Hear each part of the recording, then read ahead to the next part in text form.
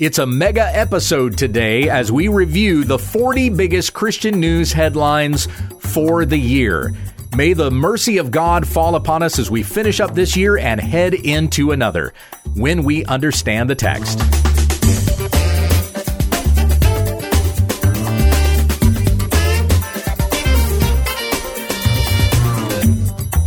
This is When We Understand the Text, a daily study in the Word of God, that we may be conformed to the image of Christ. Visit our website at www.utt.com. And don't forget to follow us on Facebook and Twitter. Here once again is Pastor Gabe. Thank you, Becky, who is not with me this week, as we had planned on her to be here. But as we shared with you last week, a friend of ours recently lost her dad very unexpectedly to a heart attack, and Becky went with her to the funeral. They're traveling back to East Texas tomorrow, so pray for a safe journey. God willing, Becky will be back on with me next week when we do a countdown of the top 10 most watched What videos for the year. Today, we're looking at the 40 biggest events that happened in 2022, or some of the biggest headlines in Christianity, mostly affecting America. There's going to be a few things on this list that Christians in other parts of the world are going, I don't know anything about that, nor do I even care. Sure. And there are things that are happening in other parts of the world I wish I knew more about. I wish I was better read on the protests that are going on in Iran and in China, and how those things have been affecting Christians there, or how the churches have been responding to things like that. But that's some news that I need to catch up on myself. We'll have some of those things. Some of those international stories will be mentioned on this particular list, but you'll notice most of these are affecting the Western English-speaking world. Now, even though we're going through 40 of the biggest headlines of the year, I still got some questions to answer. Being Friday, we respond to questions from the listeners, and you can send those questions to whenweunderstandthetext@gmail.com. This first one comes from Neil in South Carolina. He says, hello, Pastor Gabe and Becky, if present.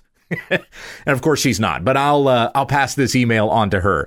I hope this email finds everyone well in body and spirit. Would you have any recommendations for podcasts that I could add to my rotation in 2023? I currently have What, The Dividing Line, and Wretched Radio. Are there any Becky listens to? Although I doubt she has time. May the Lord bless your family and ministry in the new year. Thank you so much, Neil. Well, I'm still a regular listener of Renewing Your Mind with R.C. Sproul, which updates daily. Now, if you're looking for news, The World and Everything in It from World Magazine is really good. Justin Bullington is doing a great job with Theo Bros. I was privileged to be a special guest on his program earlier this year. For good discussions about confusing doctrinal topics, I like the Pactum, although I don't always agree with the hosts, for example, concerning their defense of Thomas Aquinas or their critical spirit against Biblicism. But otherwise, great podcast. And of course, Just Thinking with Daryl Harrison and Virgil Walker remains one of the best. Some runners-up, the MacArthur Center podcast, the Hard Men podcast with Eric Kahn, Cooper Stuff with John Cooper, Relatable with Allie Beth Stuckey, Walking Worthy with Dustin Benge, and the Truth Be Known podcast with Nathaniel Jolly and Eki Tepsipornkai. And I've got another podcast to recommend here in just a moment, a special guest that will join me in just a few minutes. When in doubt, open up the RefNet app and hit play. If you can't think of anything else to listen to, download that Reformation Network app. It's always an easy find. Becky does not have any additional recommendations, as she listens to pretty much the same podcast that I listen to. If she ventures out to listen to anything else, she usually hates it.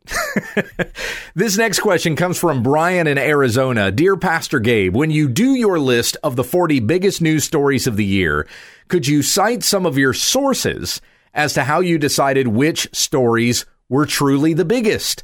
Thanks in advance, Brian. Well, the number one source that I rely upon to kind of go through the most popular stories of the year is the Religion News Association. I used to actually be a member of this organization when I was in Christian radio, and every year they take votes from the members as to the biggest stories of the year. And the top 10 list is always right on. I don't know that I've ever disagreed with what they narrow down as being the 10 biggest stories to happen in Christianity or in religion in general that year. I also read the Gospel Coalition's list. Colin Hansen, who does his 10 biggest stories every year. I don't recommend the Gospel Coalition but for a lot of stuff, but I do read Colin's list. The publisher's weekly top religion stories of 2022, Christianity Today, puts together several different lists, and so I'll read their stories, although I don't recommend that publication either. But that's just a few of the lists that I'll look at to narrow down these particular stories. So let's go ahead and look at them. Over the course of the next 50 minutes here, we're going to review the 40 biggest Christian headlines of the year, and we're going to go in order. So it's not like the last headline is going to be the biggest story of the year. We're going to start January 1 and go all the way to December 31st. Though we're not at December 31st yet, but I'm just hedging my bets that there's not going to be another big story tomorrow that's going to miss out on this list. So let's begin January 1st. The first big story of the year happened on the first day of the year, as 43 congregations of the Reformed Church in America, the RCA, split from the national denomination because it had approved the ordination of LGBTQ clergy. The new group, the splinter group off of the RCA, is called the Alliance of Reformed Churches, or the ARC. So we got a new denomination this year. The second biggest news story of the year happened on January the 14th, just 2 weeks later, when the Supreme Court agreed to hear the case of an ex-football coach who had been fired because he was praying at midfield after football games. Now, the way this came about was when the games were over, the teams would meet at midfield and shake hands, but the coach, whose name was Joe Kennedy, would kneel and say a prayer of thanks. And this kind of developed into the players joining him, even the players from the opposing team. Well, the school tried to encourage Kennedy to go off and pray by himself. Don't pray with the students, but you can continue your practice over there on that side of the field or something like that. Well, Kennedy declined and said he was going to continue to do the practice the way that he had always done it. And the school put him on paid leave and eventually sued him. And the lower courts sided with the school. But this went all the way up to the Supreme Court. Again, on January 14th, the Supreme Court decided to hear it. In June, they ruled in Kennedy's favor, and it was announced just a couple of months ago that he would be back to coaching this next year. By the way, all of this happened in the Seattle area in the Pacific Northwest. So praise the Lord for a victory on this freedom of religion case. One of the big conservative cases that the Supreme Court made a decision on this past June. Of course, there was a bigger case than that, which you know will be on this list. It'll be coming up a little bit later on. January the 16th. This next story is a little bit gross. Michael Todd, a pastor in Tulsa, Oklahoma, had a video go viral when he spit in his hand and rubbed the spit on the face of one of the members of his congregation. Now, he was illustrating something that Jesus did in Mark 8:23, when he spit on the eyes of a blind man and healed him, restored his vision. Todd was saying that sometimes receiving a vision from God can get nasty. Well, the clip went viral, like I said, and eventually led to Todd apologizing for the gross gesture. And then that made a headline itself, his apology, just a couple of days later. There was other weirdness from Michael Todd that went viral over the course of the year, but that was by far the grossest one. Who is this guy? Who is Michael Todd? And to answer this question, I turned to a friend of mine who's watched more Todd sermons than I have. On the line is Chris from All Things Theology. What's up, brother? Doing good. Thank you for having me on your show. Yes. So I saw that you were just covering something about Michael Todd yesterday. What was the weird thing he was doing this week? Yeah, there's a lot of weird stuff that comes out of Transformation Church, but just really representing God. Funny enough, we'll probably get into that in a bit, but re-explaining the Trinity in, with the comparison to the computer. The Father is the 1.0 version, Jesus is the 2.0, and the Spirit is 3.0. Oh, boy. Extreme wackiness. We need the St. Patrick video in here. That's modalism, Patrick. Exactly. Absolutely. Modemism. So, anyway, I like that. I'm trying too hard for a joke there, I think.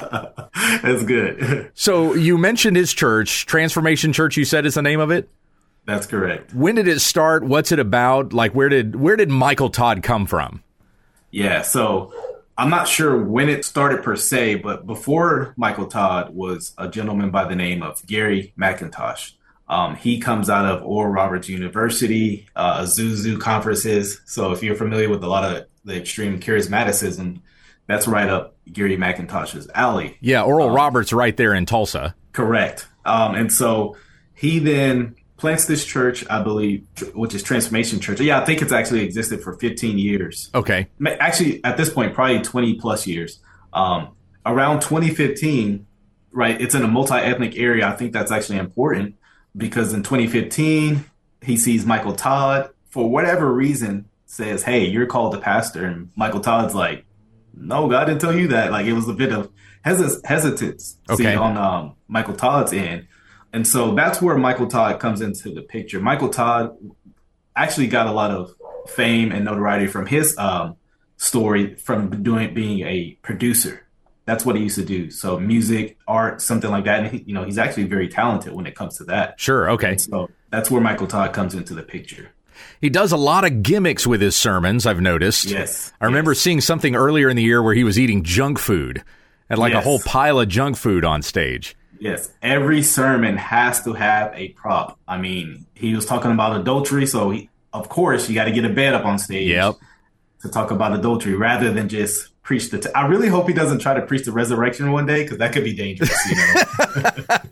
Now, speaking of that, does he really have any understanding of the gospel at all? Have you caught any of that from his sermons? The only time you hear the gospel preached is at the end of the sermon when he's doing the sinner prayer. So it's by default, right? But explaining the gospel, you won't hear much of sin. You won't hear much of God's wrath. You won't hear anything on repentance, atonement, what the cross actually satisfied, right? I mean, because he doesn't talk about God's wrath. So the only time he actually gets to the gospel is in very shallow, we did a sermon on tithing. Come to Jesus. It's kind of like, wait, hold on. What's the connection there? Right. What's the gospel connection? Yeah. So very little gospel. It's a lot of self-help, feel better, moral therapeutic deism kind of theology that comes out of his pulpit. Is there any connection with the New Apostolic Reformation at all? Like who are some of the people in Michael Todd's circles? So he has done stuff with, he doesn't do a lot of connection stuff, but I've seen him like with pictures with Joel Osteen, Stephen Furtick. So that mainly seems to be his influences. I saw one with Craig Groeschel.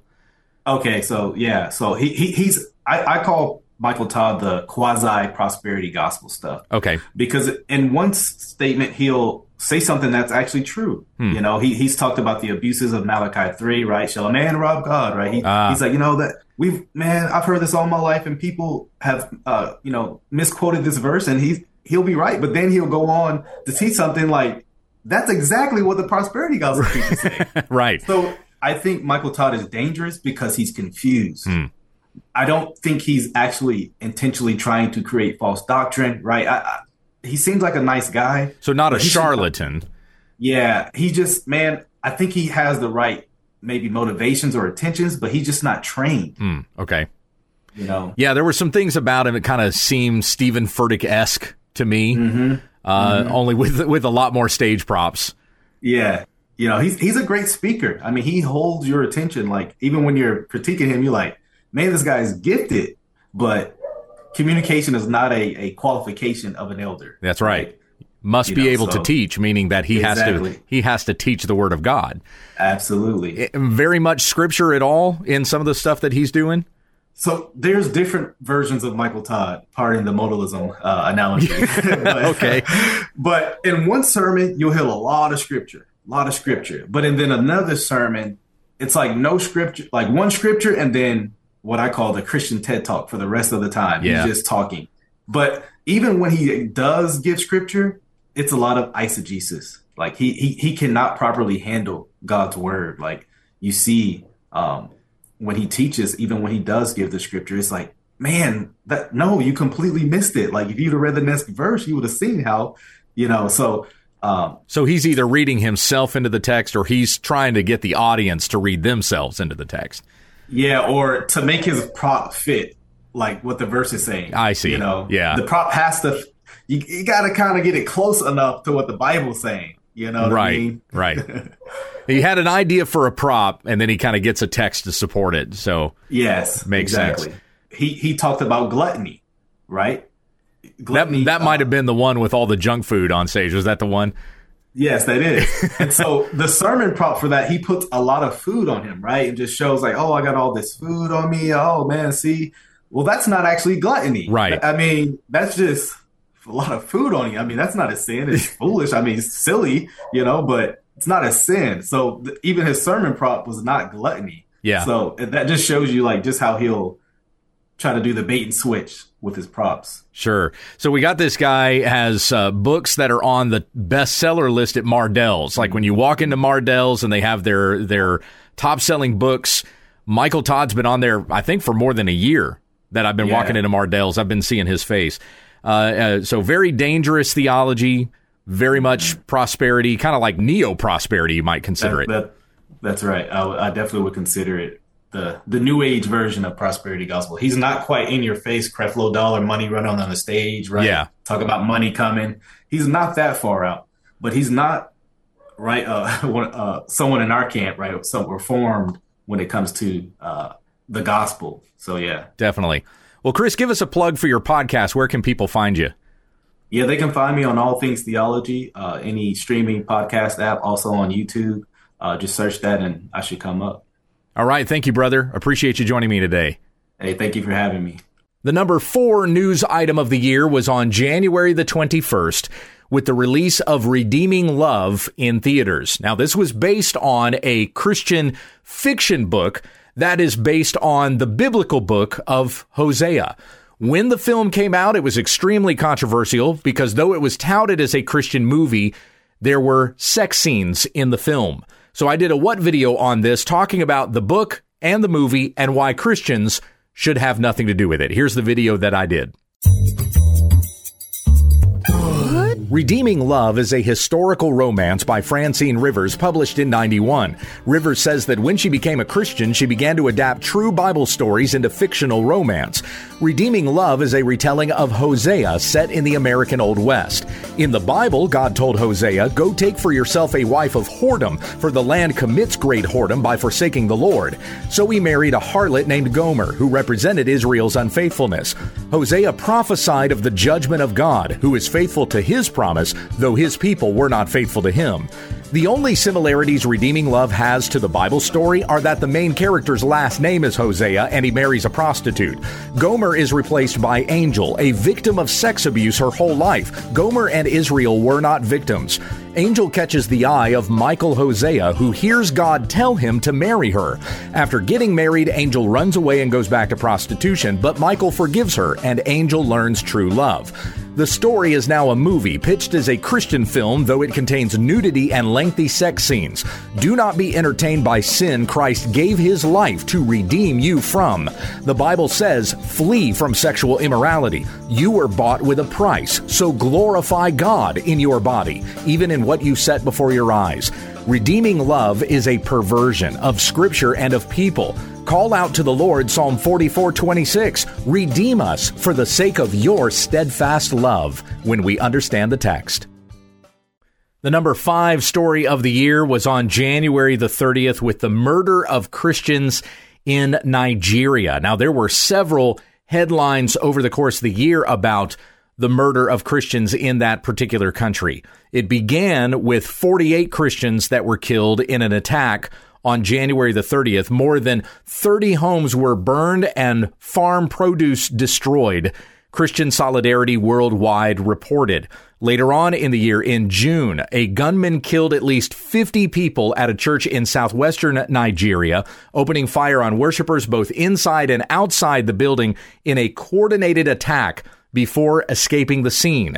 And then later on in September, it was estimated that several dozen Christians had been murdered and 6,000 displaced in terrorist attacks in Nigeria's Middle Belt, as international advocates are urging the U.S. State Department to cite Nigeria for religious liberty violations. Pray for the Christians that are undergoing such severe persecution in the nation of Nigeria.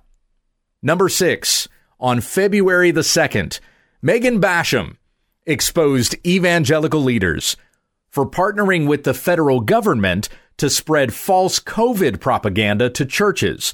Guys like Ed Stetzer, Tim Keller, Russell Moore, Rick Warren, and many others hosted these podcasts or public forums in which they would interview the director for the National Institute of Health, Francis Collins, on why Christians needed to mask up or get vaccinated to honor Jesus. Here is Megan Basham with more on this story.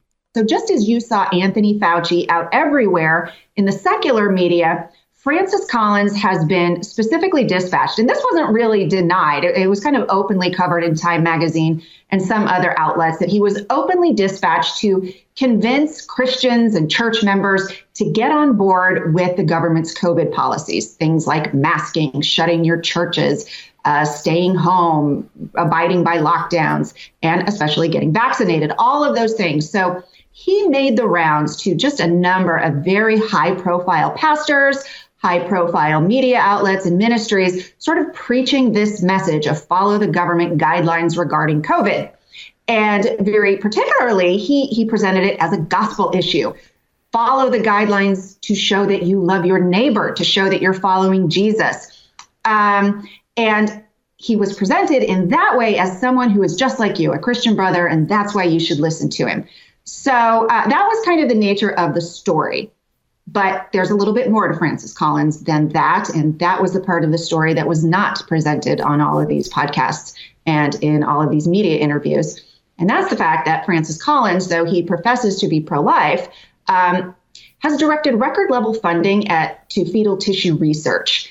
And that has included some experimentation at the University of Pittsburgh that involved grafting the scalps of aborted infants onto lab rats.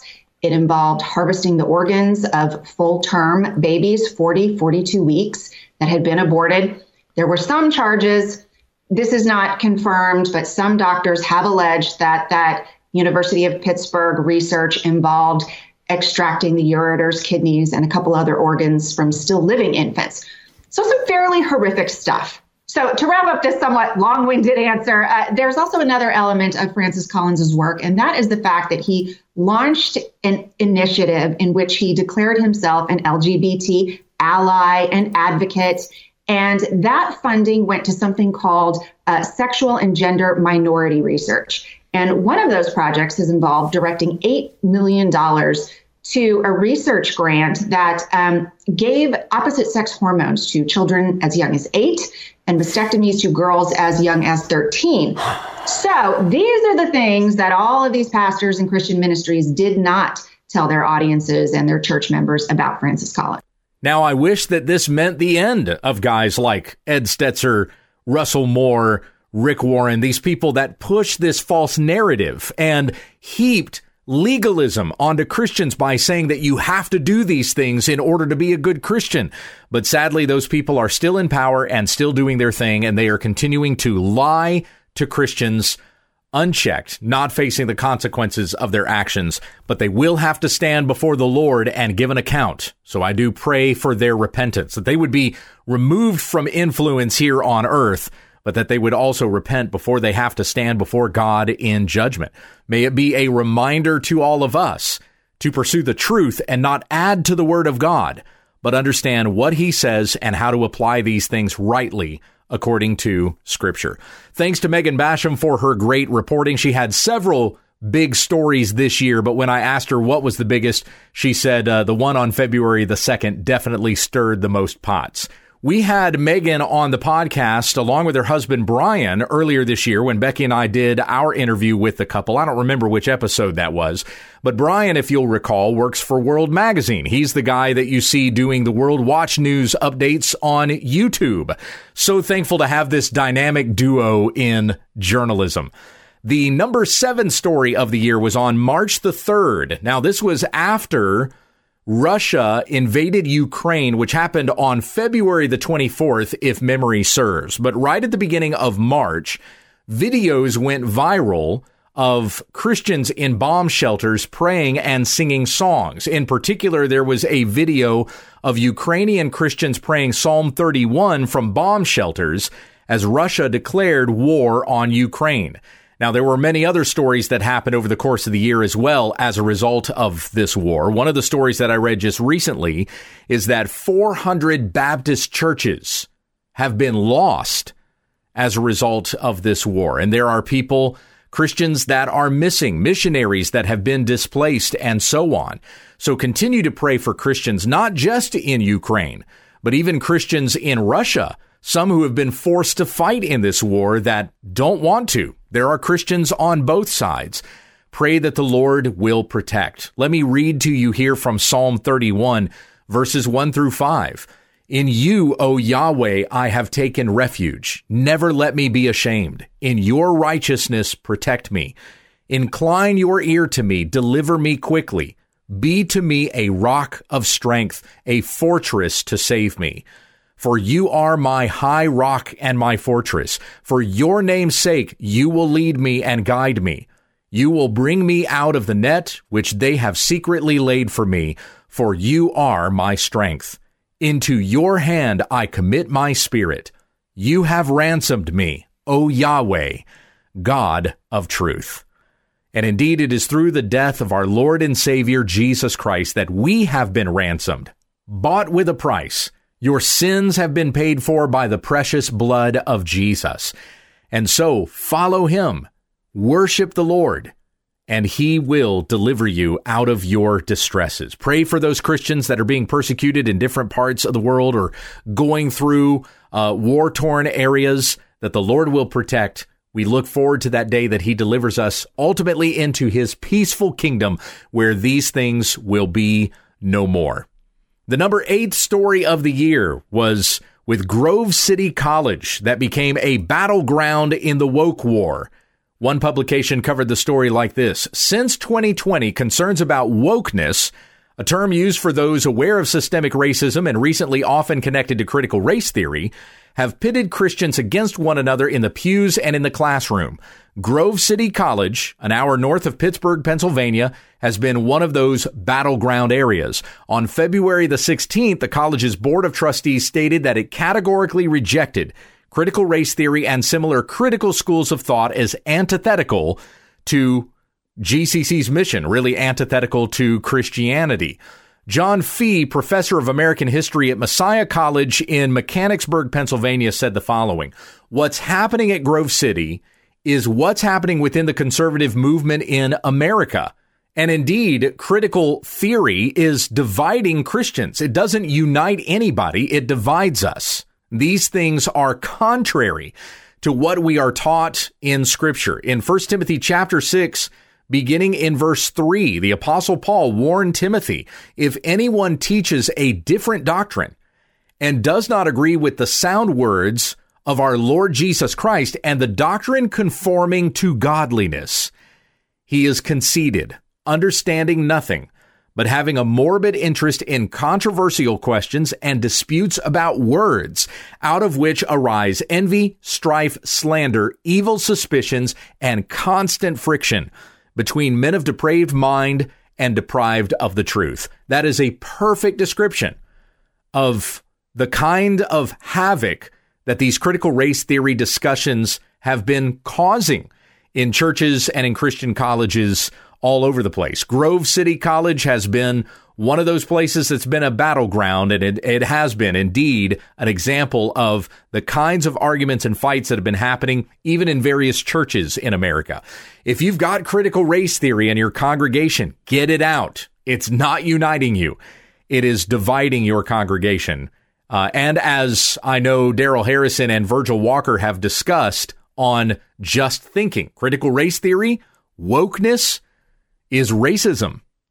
The number 9 story of the year, March 21st, Twitter suspends the Babylon Bee over a joke about Rachel Levine. Rachel Levine, of course, whose birth name was Richard Levine. He's a male pretending to be a woman.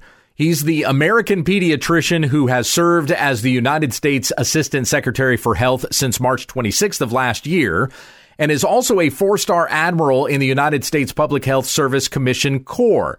Well, the Babylon Bee made a joke about Rachel Richard Levine and said or declared him to be Man of the Year. Again, this is a man who's pretending to be a woman, and it's required of all of us that we have to refer to him as a woman and even use feminine pronouns. Well, the Babylon Bee, which is a satire site, called Rachel Levine Man of the Year, and they got banned from Twitter for that. Well, that, which happened on March the 21st, set off a chain of events that would eventually lead to Elon Musk buying Twitter. Musk, who's a huge Babylon Bee fan. So he bought the social media giant for over $40 million. $40 billion. I don't remember exactly what the amount was. But then had the Babylon Bee reinstated. All of these events going on over the course of this year, and from a satire site that was started by Christians. It's amazing the kinds of waves that the Babylon Bee makes in the public sphere. Now, even though the Babylon Bee was restored on Twitter, and Adam Ford, he was another one, there have been many others who were blocked or banned by Twitter over the course of this year that had their accounts restored when Elon Musk took over. But I am not one of them. As you probably know, I was banned back in June because I was proclaiming something that the Bible says. I listed several sins and said that the Bible says these sins are worthy of death. But then I said, turn to the Lord Jesus Christ and live. And I was banned for that because one of the sins that I listed was homosexuality. I appealed my ban even since Elon took over, but Twitter has said they're not going to restore me. They said that I was using my account to incite violence and hatred. So even though a new wave of quote unquote free speech has come into the Twitterverse, it's still Elon's version of free speech. And he's not a Christian, so that doesn't allow for sharing what the Bible says and then the gospel. My appreciation to the Babylon Bee and also Creation News for covering that story about me when all of that happened. The next story was on March the 22nd, 10th biggest headline of the year. Brian Houston resigned from Hillsong, one of the founding pastors of Hillsong Church in Sydney, Australia. And because of sexual abuse allegations made against him and against staff and stuff that's been going on even in the history of the church, he ultimately resigned on March the 22nd. The court proceedings involving Brian Houston just recently started, and I haven't been keeping up with any of that, but I'm sure as we get into 2023, we're going to be hearing about the results of that particular trial. The very next day, March the 23rd, Ketanji Brown Jackson refused to define what a woman is. Do you remember this? Seems like this story was so long ago. But no, it was just earlier this year. Ketanji Brown Jackson, the Supreme Court Justice nominee from Joe Biden. Of course, she has to go before the Senate and get asked all kinds of questions. And it was Senator Marsha Blackburn that asked her this question. Can you provide a definition for the word woman? Can I provide a definition? Mm-hmm. No. Yeah. I can't. You can't? Not in this context. So I'm not a biologist. The meaning of the word woman is so unclear and controversial that you can't give me a definition? Oh, my goodness. That has to be one of the most absurd moments in the history of American government. Somewhere in the top 10. The only reason I wouldn't put it at number 1 is just in case there's some other event that I can't think of. That is ridiculous that she cannot say that a woman is an adult human female. How hard is that? How can she, as a Supreme Court justice, try cases that have to do with women if she doesn't know what a woman is? And of course, after all of this, she was touted as the first black woman to be appointed to the Supreme Court. Well, how can you say that if you don't know what a woman is? How can you say this woman is making history? I mean, after all, the government appointed a man who's pretending to be a woman to the position of admiral. And then he said, I'm humbled to serve as the first female 4-star officer of the U.S. Public Health Service Commission Corps. Now, he's not the first female anything. But as Romans 1:22 says, professing to be wise, they became fools. Verse 25, they exchanged the truth of God for a lie and worshiped and served the creature rather than the Creator, who is blessed forever. Amen. God have mercy on this nation. But this whole thing that's happened with Richard Rachel Levine and with Ketanji Brown Jackson just kind of reveals that God has turned this nation over to its own debased mind. You know, after this whole thing happened, Ketanji Brown Jackson's defenders came out and just washed her with her resume. Oh, look at how much experience she has, her education, what she's accomplished, her degrees, all this kind of stuff. None of that matters. She can't even define what a woman is. Professing to be wise, they became fools. The next story, this was the number 12 story of the year, April 19th. Pastor Tom Buck, whom I work with here at First Baptist Church in Lindale, Texas, revealed that a story his wife wrote years ago detailing an abuse situation early in their marriage was leaked in retaliation against Tom. Now, this is a complicated drama, and I don't want to spend a whole lot of time talking about it, but let me give you the summarized version that I wrote in a blog earlier this year. I've been on the inside of this every step of the way. In March, I and another elder from our church were with Tom when he privately approached Willie Rice with a matter of urgent concern. Rice, pastor of Calvary Church in Florida, was running for president of the Southern Baptist Convention at the time. If he won, he would be expected to lead the reform initiatives recommended to the SBC in the wake of the sex abuse scandal that made national headlines. Tom discovered that Rice had a deacon at his church who had sex with a student while that deacon was a teacher in a public school years before. Tom knew this because he knew that deacon. Rice knew of that deacon's former sins and made him a deacon anyway. Tom first consulted with Rachel Denhollander, who verified that Tom acted immediately and did not sit on this for a political advantage, unlike what Russell Moore did a couple of years ago. Long story short, Rice withdrew his name from consideration as president of the SBC, but not before a plan was hatched to blackmail Tom in retaliation. Someone connected with Rice had obtained a rough draft of an article written by Tom's wife, Jen, who had written about the struggles they had early in their marriage, specifically a trial they went through while Tom was in seminary. This was before he became a pastor. In the draft, Jen recalled a moment when Tom smacked her arm, and that was when Tom realized he needed help with his anger issues. The two were reconciled to one another in a beautiful story of Christ redeeming a marriage. Jen did eventually finish that story and published it through G3, and I helped her with the editing of that particular story. You can still read it on G3's website. However, the first draft mentioned more than Jen intended to have published, including details of sex abuse before she ever met Tom. She never wanted any of that to be made public. She was just jotting down thoughts to have someone help her write her article. Well, the person she and Tom had asked for help was Karen Swallow Pryor, professor at Southeastern Baptist Theological Seminary.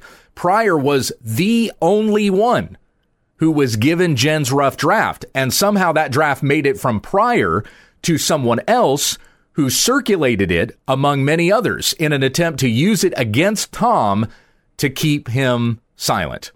There's all other different kinds of players involved in this as well, and some of those things have been published through various outlets, including churchleaders.com. I know that they've had some stories on this particular drama. Just absolutely disgusting, but it also demonstrates that the Southern Baptist Convention doesn't really care for sex abuse victims, only certain kinds of sex abuse victims, and Jen Buck doesn't count.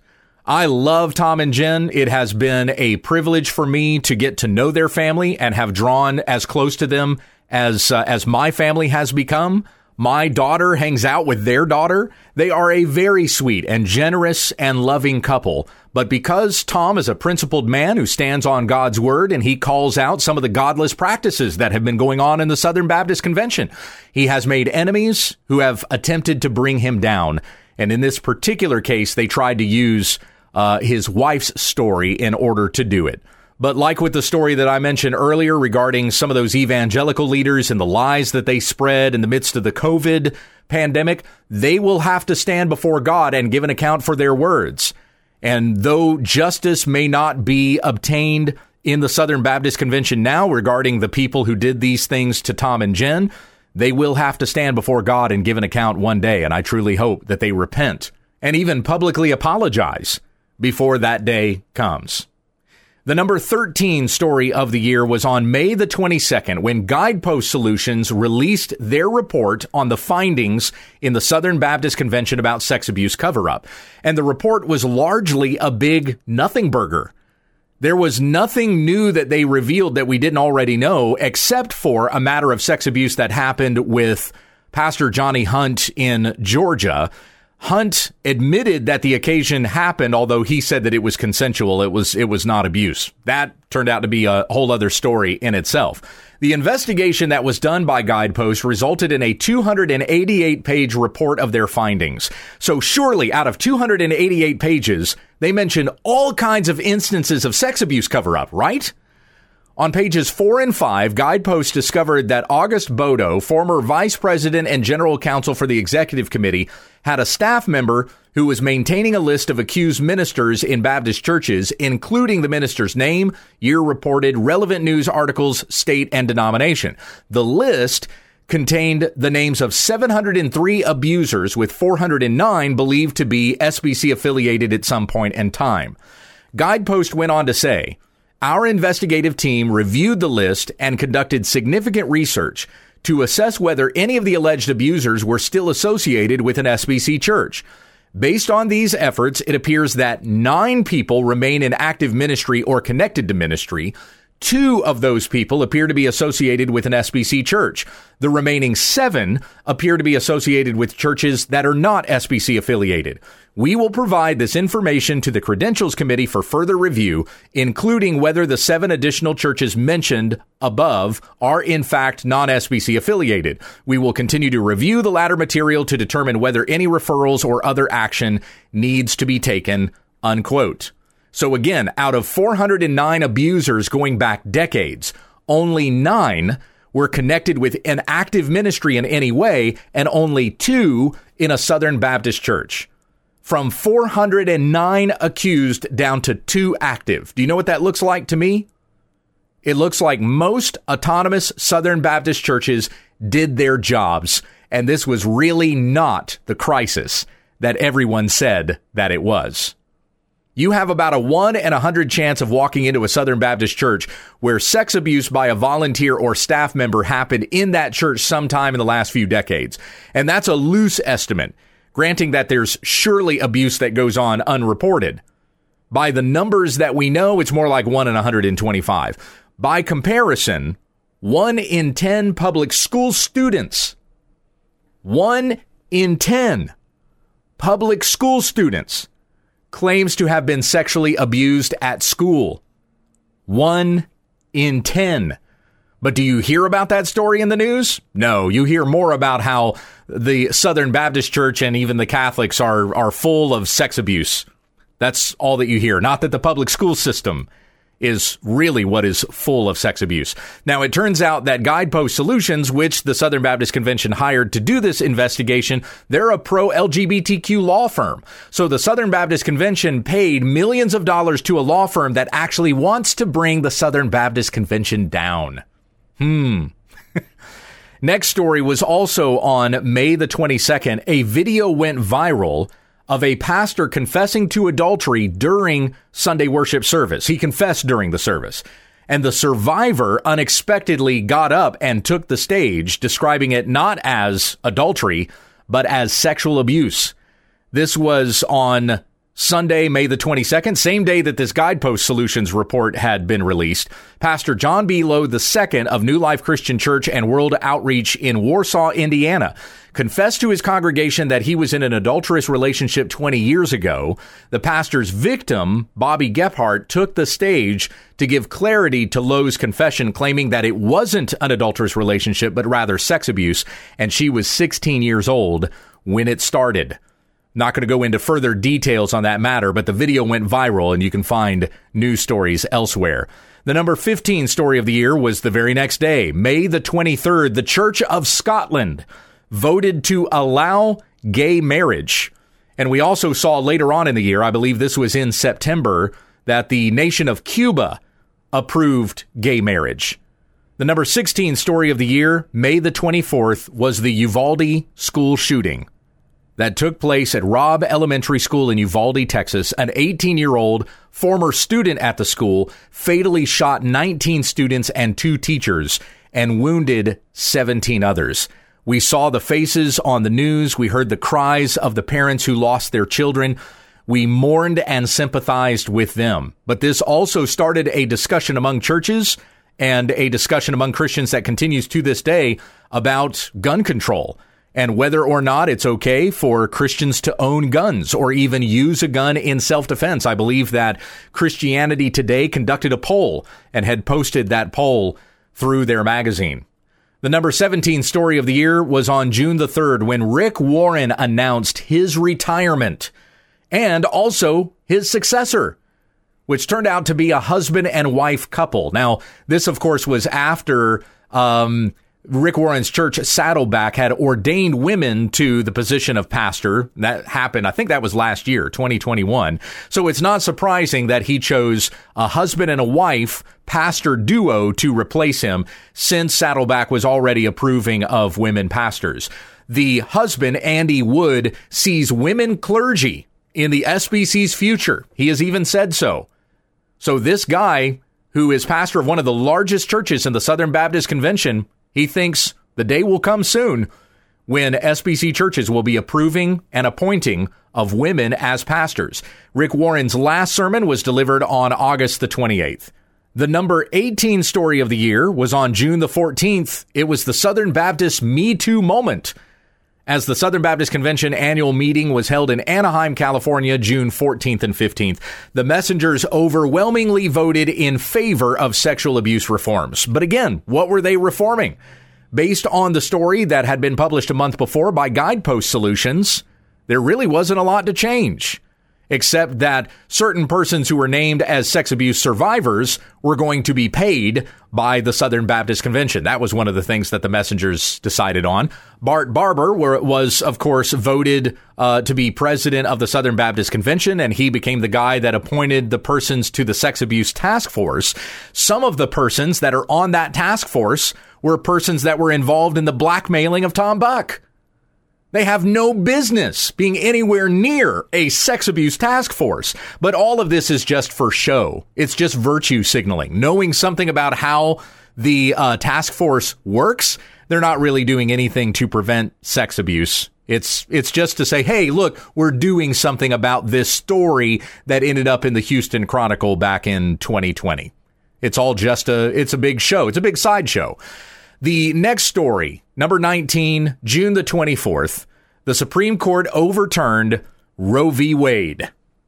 Do I really need to give any more details about that? That's just a story in and of itself. Praise God for that. The absurd stuff that came about after that were all of the so-called Christians who were mourning over the fact that Roe v. Wade was overturned. They're not really pro-life.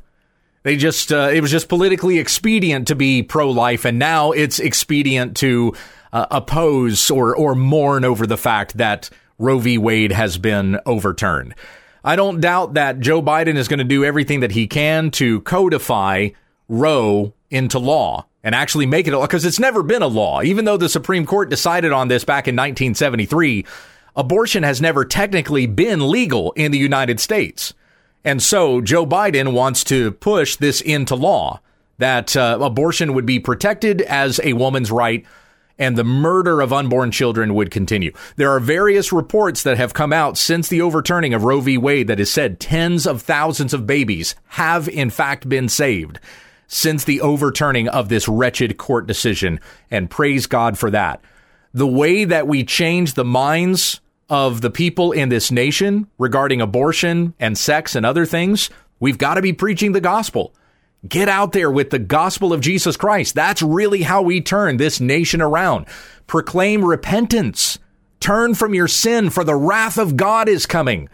And to the Lord Jesus Christ, by faith in him, your sins are forgiven and you have everlasting life. And if we're doing that, and we're doing that work diligently, and God is merciful to us and turns the hearts of this people, then this nation really will be turned to a people for his good. The way things look right now, though, really looks like God is turning us over to destruction. But time will tell. Be humble before the Lord, and we who are in Christ Jesus have nothing to fear of the wrath that is to come. The number 20 story of the year was on July the 13th, when Benny Johnson died. Benny was the wife of Bill Johnson, pastor of Bethel Church in Redding, California. Benny had cancer. And if you know something about this church, you know that they believe that they can heal anybody. There was even a couple of years ago, they were trying to raise this little girl named Olive from the dead. A girl who was the daughter of a couple of the worship ministers there at Bethel Church, who had died very unexpectedly. And the church had like a multi-day revival where they were trying to revive this girl, raise her from the dead. And of course, they can't do that. They don't have the power to do that. But nonetheless, people continue to be fooled into thinking that they have the power to heal, even when their own pastor's wife dies of a disease that they could not pray away.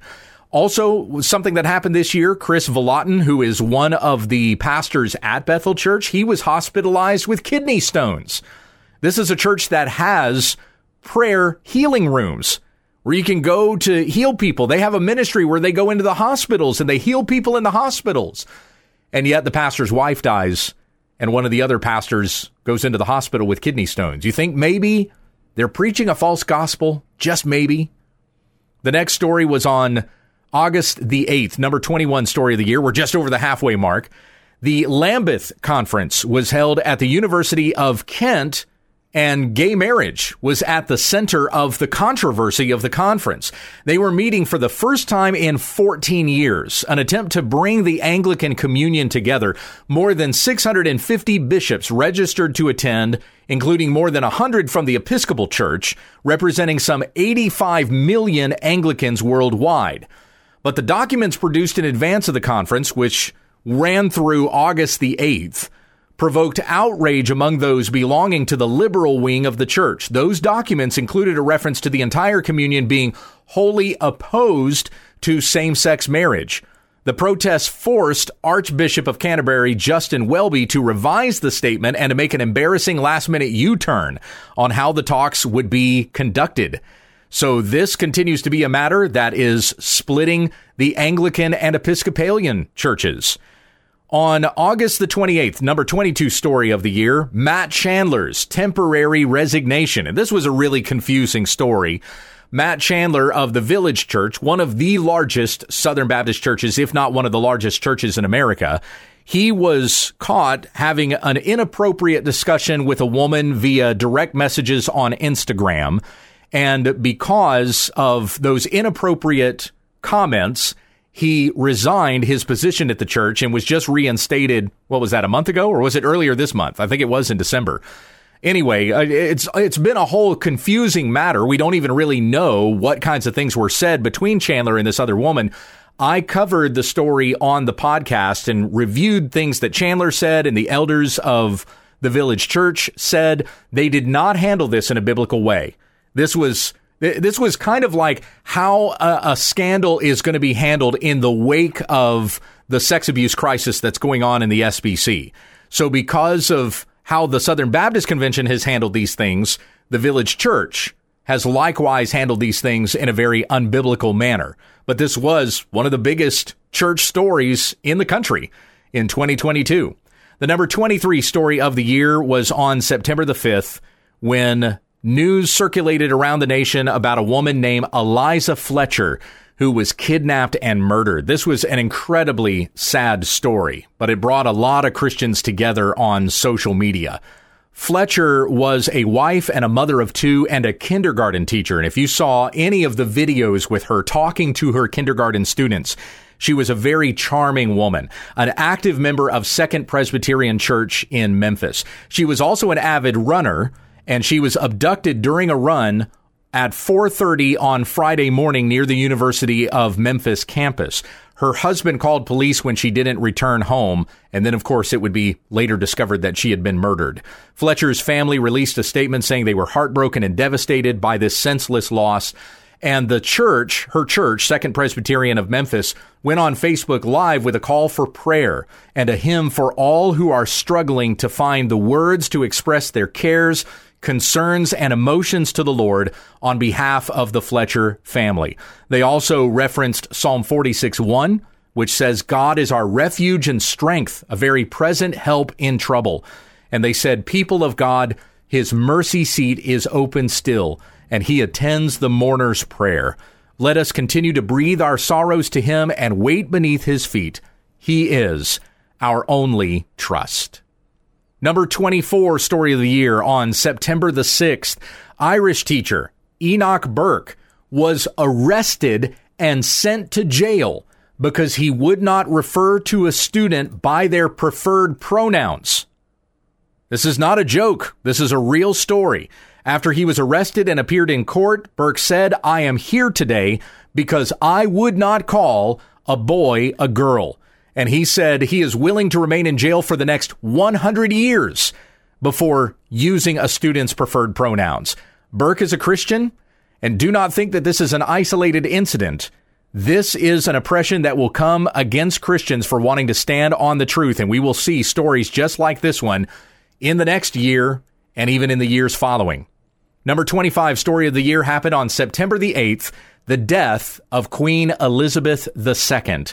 Who, of course, was the head of the Church of England. Whoever is the reigning monarch is the head of the Church of England. So now that would be Charles III. Elizabeth II had the longest reign in the history of the United Kingdom, but only the second longest reigning monarch in the history of the world. She reigned for 70 years, but it was King Louis XIV of France who was king for 72 years. That's a record that may never be broken, incidentally.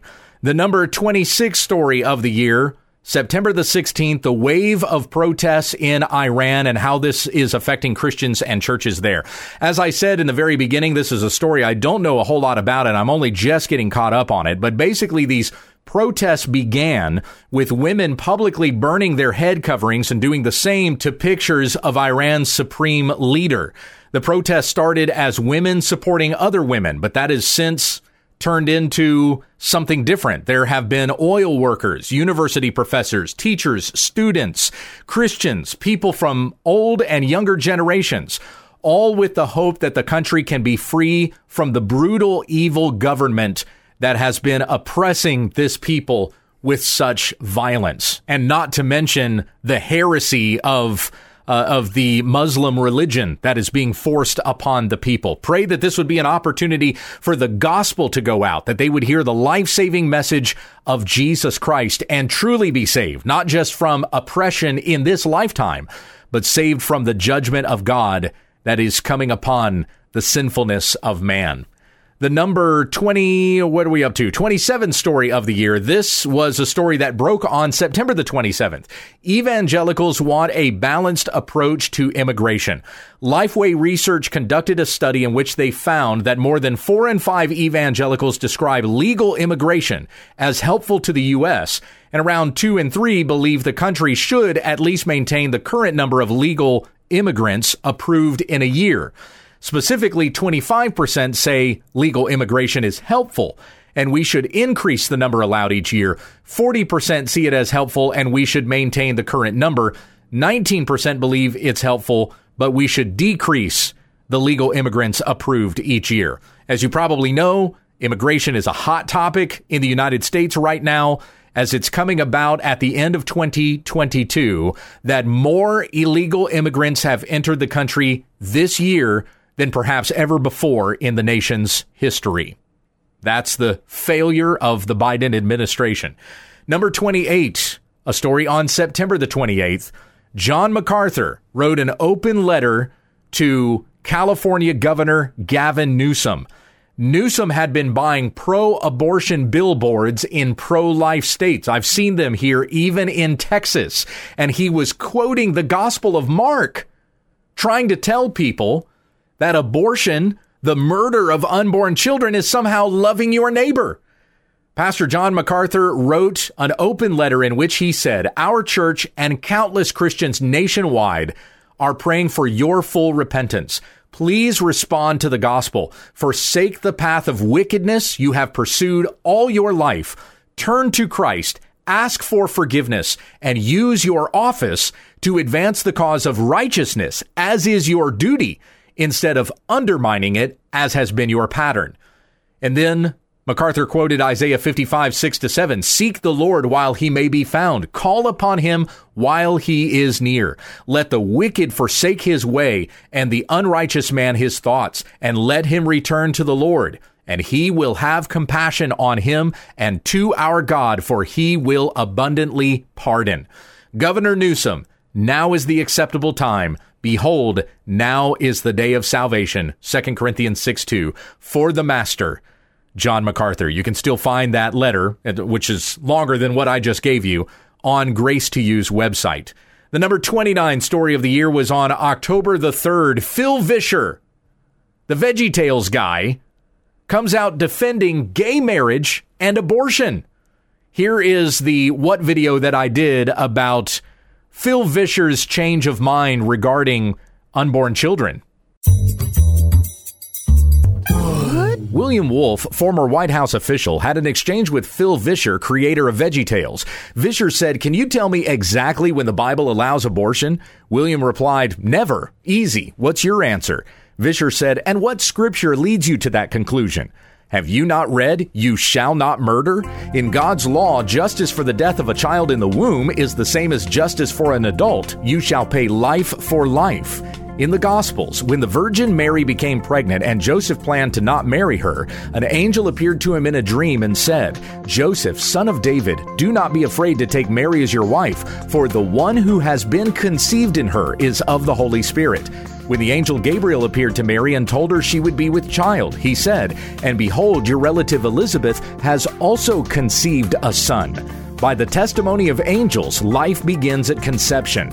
But Phil has lamented on his show about the downsides of making the murder of preborn children illegal. He claims to be pro-life, but only wants abortion minimized. And he believes it's okay to murder a preborn child if daddy is a rapist. He makes Bible shows for children, but he does not understand something as basic as when a child's life matters. The Bible warns about those wanting to be teachers of the law, even though they do not understand what they are saying or the matters about which they make confident assertions. As for you, keep faith and a good conscience when we understand the text. It was a little later in the year, just earlier this month, in fact, when Phil Vischer ripped on Christians who oppose same-sex marriage. Really sad to see the direction that the voice of Bob the Tomato has gone. No longer standing on the word of Christ, he is trying to appease the world. The next story, number 30 story of the year, October 7th. Really, I had kind of put on this particular date all of the drama surrounding Kanye West. It was on that date that he had an interview with Tucker Carlson on Fox News. He said, "I perform for an audience of one." He talked about abortion being the murder of unborn children. And there were a lot of evangelicals that came out in support of Kanye. But of course, as the drama would continue to unfold, he made some very, very foul-mouthed comments, some things that sounded kind of Nazi and anti-Semitic against Jews. The guy is just a basket case. So, of course, though he says some things that are certainly true in principle, things about like abortion being the murder of unborn children, many other things that come from his mouth that demonstrate that Kanye really doesn't have the fear of God in him. Seems like he's being more influenced by the Black Hebrew Israelites then he's being influenced by the true words of Scripture. The number 31 story of the year, October the 13th, the controversy of the He Gets Us campaign. Once again, I turn to a What video to summarize the details on He Gets Us and how it's not really helping anyone understand or come to Jesus Christ. Perhaps you were watching college football and you saw this strange ad about a teenager who got pregnant and had a baby, and wait, this is the story of Jesus? Only Mary had to take a pregnancy test and she was sad about it? The ad directs viewers to a website called HeGetsUs.com. When you go to their About page, they insist they're not a church or political, even though they sell shirts that say Jesus was a refugee. They say, we simply want everyone to understand and relate to the authentic Jesus as he's presented in the Bible. But then there's nothing about the Bible. So you go to the topics page and they have articles like, how did Jesus deal with injustice? How would Jesus be judged today? Why did Jesus cry? But not one of these pages, yes, I read them all, say anything about Jesus being Savior or God. One page says, some believe Jesus lived a perfect life. For others, that's a stretch. Either way, Jesus set a high bar for himself and for others. Jesus said, you are to be perfect as your heavenly Father is perfect. If you don't think Jesus lived a perfect life, you don't get Jesus. If you get on their chat and ask them if Jesus approves of homosexuality, they will say he does. They'll even connect you with a church that loves your sin. These guys are heretics spending $100 million in advertising to preach a different Jesus. But evangelical leaders Ed Stetzer and Kevin Ezell think they're great. Makes you wonder how much they're getting paid. The Bible says that if anyone preaches a different Jesus, they are accursed. Jesus gets us in that we're sinners in need of a Savior, and he is that Savior when we understand the text. Now, I mentioned Ed Stetzer and Kevin Ezell in the video, who is the president of the North American Missions Board, but there have been other evangelical leaders that have put their full support behind He Gets Us, cooperating with this nonsense campaign that doesn't introduce anybody to Christ at all. Andy Stanley has been another big voice behind it. Even Relevant Magazine loves the He Gets Us campaign. Relevant is about as liberal as a Christian publication can be, quote unquote Christian. They're not really Christian. They're leftist. But, when they put their chips behind He Gets Us, there's something wrong with it, that it's not actually introducing anybody to the Christ of the Bible. Number 32. A report was published October the 17th from the American Bible Society revealing that printed Bibles remain the most popular choice among Bible readers rather than Bible apps. So people still prefer printed Bibles to digital Bibles. You might think no one is reading printed Bibles anymore, research posted on the report. Actually, print is still the Bible format used most often. Nearly 7 of 10 Bible users say they have read on their own in the past month from a printed version of the Bible. But several tech options are vying for second place, chosen by nearly half of Bible users. So amazing to hear, printed Bibles are still the preferred Bible of choice. In the words of my friend Justin Bullington, buy more Bibles. And if you're thinking about getting a new good Bible in 2023, might I recommend the Legacy Standard Bible. I already own a couple, and I'm planning on getting another one because they have their reference Bibles coming out that have the cross-references in the margins. I'm looking forward to that. Number 33 story of the year, October the 28th. Calvin University, named after John Calvin, decides that sex outside of marriage is no longer sinful. And faculty members that officiate same-sex weddings, which that was kind of part of the controversy, how this whole controversy even started at Calvin University, they were not going to lose their jobs, but they could continue to decide that indeed a man and a man could be married and even conduct those weddings without fear of losing their jobs. The student body president, I think it was last year, was a professing LGBTQ person. So this has been coming in Calvin University for some time. It's a heretical university. They're not actually teaching the gospel of Jesus Christ. They are proclaiming the sexual immorality of this world. Eastern University is another seminary this year that voted to allow for the hiring of LGBTQ faculty. Very, very sad to see so many seminaries going this particular direction. But as we know from Scripture, marriage is to be between a man and a woman. That's from the very beginning in Genesis 1. Jesus repeats it in Matthew chapter 19.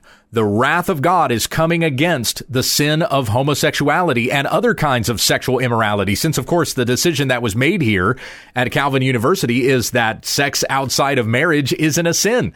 Romans 1:32 says, although they know the righteous requirement of God, that those who practice such things are worthy of death, they not only do the same, but also give hearty approval to those who practice them.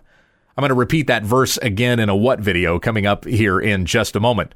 The number 34 story of the year, November the 1st, a book entitled The Case for Christian Nationalism by Stephen Wolfe was published. And it was also discovered in a certain survey that more than 3/4 of Republican evangelicals want the U.S. to be declared a Christian nation. Christian nationalism was a big debate this year, and it will continue to be a big debate next year. But I cannot recommend the book, The Case for Christian Nationalism by Stephen Wolfe, as he does not use a biblical basis to argue the case for Christian nationalism. If there ever is going to be a case for Christian nationalism, you won't find it in this particular book. The number 35 story of the year, November the 8th, a red wave turns out to be a red trickle. We expected that the elections that were held in America on November the 8th were going to turn out to be a red wave, that the Republicans were going to dominate the House and overtake the Senate and make Joe Biden into a lame duck president. But that did not turn out to be the case. We saw a lot of election corruption still going on. You know, I mean, the Democrats really have gamed the system in 2020 because of COVID. With the allowance of mail-in voting, they can control elections from here on out. I don't really see how the Democrats will ever turn out to truly be losers in elections because we have mail-in voting now. It is a ripe situation for fraud. The number 36 story of the year, on November the 17th, a controversial Jeopardy question ignites a worldwide debate over who wrote the book of Hebrews. The clue, which came from the New Testament category, was the following. Paul's letter to them is the New Testament epistle with the most Old Testament quotations. One contestant, Amy Schneider, answered, "Who are the Hebrews?" while another contestant, Sam Buttrey, answered, "Who are the Romans?" Schneider's answer was deemed correct, and Buttrey's incorrect, eventually leading to Buttrey's inability to win the evening. He lost the game over this particular question. However, the question of who authored the letter of Hebrews has long been debated among New Testament scholars. And it was because of this debate that I made this what video. The book of Hebrews in the New Testament teaches from the Old Testament how Jesus Christ is greater than any angel, priest, or Old Covenant institution. He is the greater Moses, the greater Word, the greater sacrifice. The author says at the end that this is a letter of exhortation, encouraging the reader to endure in faith. The audience are Hebrews, that they would know Jesus is the Savior, whom God spoke about through the prophets. But who is the author? That's been a debate throughout church history. Martin Luther thought the author was Apollos. Most scholars believe it was Paul. There's language that sounds like Paul, but it doesn't start like any of his other letters. In fact, it doesn't start like a letter at all. It's structured more like a sermon. There's also this line in chapter 2, verse 3. How will we escape if we neglect so great a salvation? That salvation, first spoken by the Lord, was confirmed to us by those who heard. Paul would not have said that. In Galatians 1:12, Paul said of the gospel that he preached, I neither received it from man, nor was I taught it, but I received it through a revelation of Jesus Christ. Hebrews, originally written in Greek, contains some of the most challenging Greek in the New Testament. In fact, it sounds like Luke's writing. So the likelihood is that Hebrews is a sermon that was preached by Paul, written down by Luke, so more people could hear it. Whether Jew or Gentile, the book of Hebrews will equip you in every good thing to do His will by doing in us what is pleasing in His sight through Jesus Christ, to whom be the glory forever and ever. Amen, when we understand the text. So my argument is that Luke wrote Hebrews out of a sermon preached by Paul. The number 37 story of the year, on November the 18th, the season 3 premiere of The Chosen in theaters. The Chosen is the largest fan-supported entertainment project of all time. You can watch it for free through their app.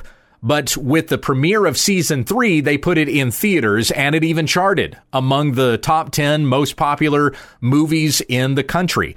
Now, I'm not going to talk a whole lot about The Chosen here, because we're going to talk about it on next week's episode of the program when we take down the 10 biggest what videos of the year. It's looking like the video that I did on The Chosen is going to be the number one what video of the year. So Becky and I will talk about that next week. As you probably know about this show, it is the story of Jesus and his disciples as chronicled in the Gospels, Matthew, Mark, Luke, and John, and put to screen. So it's a TV show about Jesus and his disciples. We'll talk more about that and the controversy surrounding the show next week. The number 38 story of the year on November the 28th, soccer baby Jesus at the World Cup. Soccer baby Jesus, what? Yes, indeed. As you probably know, the World Cup, the biggest soccer tournament in the world, invited teams from around the globe to compete for the coveted FIFA World Cup trophy, one of those teams being Mexico. And soccer fans from Mexico pray to a figure that's supposed to represent the Christ child, who is dressed in knee-high soccer socks and Mexico's national soccer team jersey. The figure holds Mexico's flag while sitting in a small throne-like golden chair, praying fans hope it will bring a win for the team in the World Cup. But as you probably know, Mexico did not win the World Cup. Soccer baby Jesus is so widely recognized, it is considered to be the 12th starter for the team. This is the influence of Roman Catholicism in the nation of Mexico. The number 39 story of the year on December the 9th, Amy Grant, after being the first Christian artist to be honored by the Kennedy Center for her artistic achievements, revealed that she was going to be hosting her niece's same-sex wedding. And here's the most recent what video that I did about this. In December of 22, the White House awarded Amy Grant for her artistic achievements, the first time an artist in contemporary Christian music received such an honor. A few days later, Grant made headlines again because she was hosting her niece's same-sex wedding, and suddenly it made sense how she got her award. For years, Grant has supported the gay pride movement. A growing number of CCM artists are doing the same. Reliant K brought on tour a foul-mouthed artist who goes by Similar and claims to be queer. Dan Hasseltine of Jars of Clay, John Foreman of Switchfoot, and Kevin Max of DC Talk are gay-affirming. Similar comments have been made by Lecrae, Andy Mineo, and Kirk Franklin. You might remember Lauren Daigle's I don't know response when asked if homosexuality is sin. Members of Mercy Me and Elevation Worship have also given ambiguous answers. A church co-founded by David Crowder is now doing gay weddings. Dolly Parton and Carrie Underwood have won Dove Awards from the Gospel Music Association, though they openly support the Gay and Lesbian Alliance. Jennifer Knapp, Ray Boltz, Vicky Beeching, and Trey Pearson of Everyday Sunday say they're LGBTQ, and there will be more. Professing Christians who lust for sex, money, and the world's approval will show what they truly worship.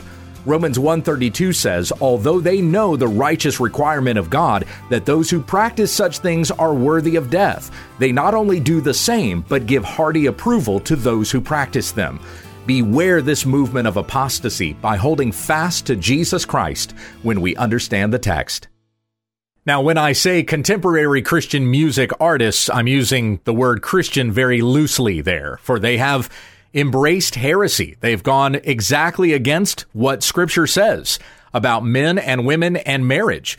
My number 40 story has to do with this as well, so let me read this scripture leading into that. I said a moment ago that Jesus clarified in Matthew chapter 19 exactly how he created marriage to be. Matthew 19, beginning in verse 4, Jesus answered the Pharisees and said, have you not read that he who created them from the beginning made them male and female? And said, for this reason a man shall leave his father and mother and be joined to his wife, and the two shall become one flesh. So they are no longer two, but one flesh. What therefore God has joined together, let man not separate. It is very tragic to see the direction that marriage has gone in this country, not just the acceptance of quote-unquote same-sex marriage, but even how unsacred marriage is treated between men and women. Fellas, hold fast to your wife. Wives, submit to your husbands as unto the Lord. Let's honor God with our marriages.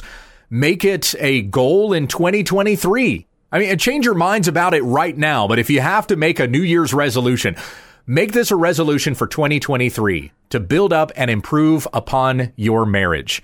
Grow with each other in the Lord Jesus Christ. It is the most rewarding earthly relationship that you can have. Take it from someone in a very happy marriage.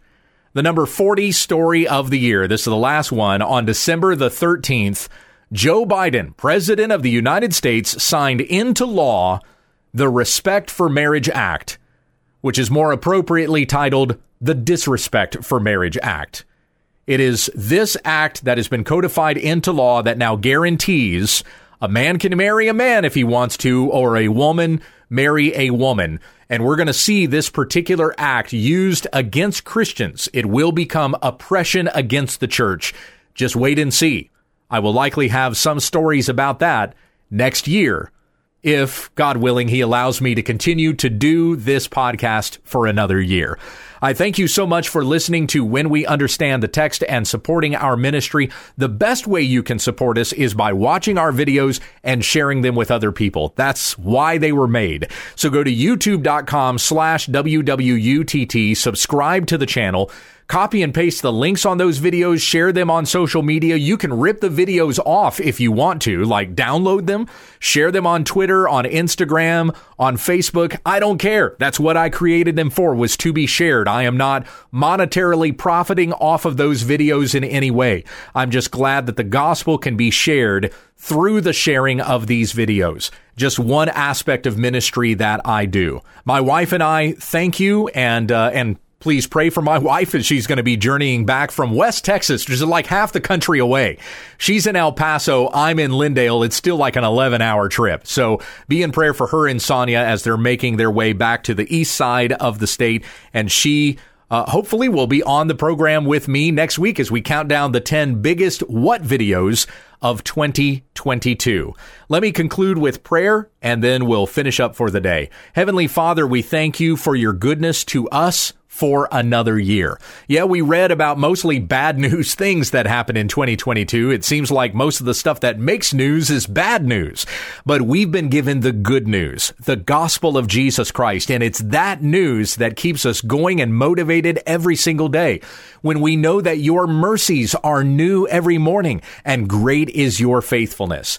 Jesus Christ was given, your Son, to die on the cross for our sins and rise again from the dead, so that whoever believes in him will not perish, but we will have everlasting life. If there is anybody listening who is not a Christian, may they be convicted of heart and turn from their sin to the Lord Jesus Christ and live.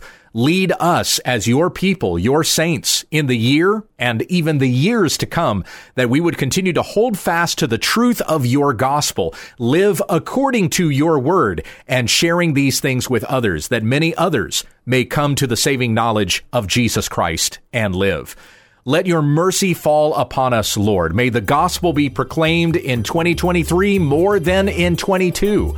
But Heavenly Father, we are so anxiously awaiting the return of Christ, praying with the Apostle John at the end of the book of Revelation, Lord Jesus, come quickly. May your justice be done in the earth. We ask these things in Jesus' name. Amen. This is When We Understand the Text with Pastor Gabe Hughes. There are lots of great Bible teaching programs on the web, and we thank you for selecting ours. But this is no replacement for regular fellowship with the church family. Find a good, gospel-teaching, Christ-centered church to worship with this weekend, and join us again Monday for more Bible study when we understand the text.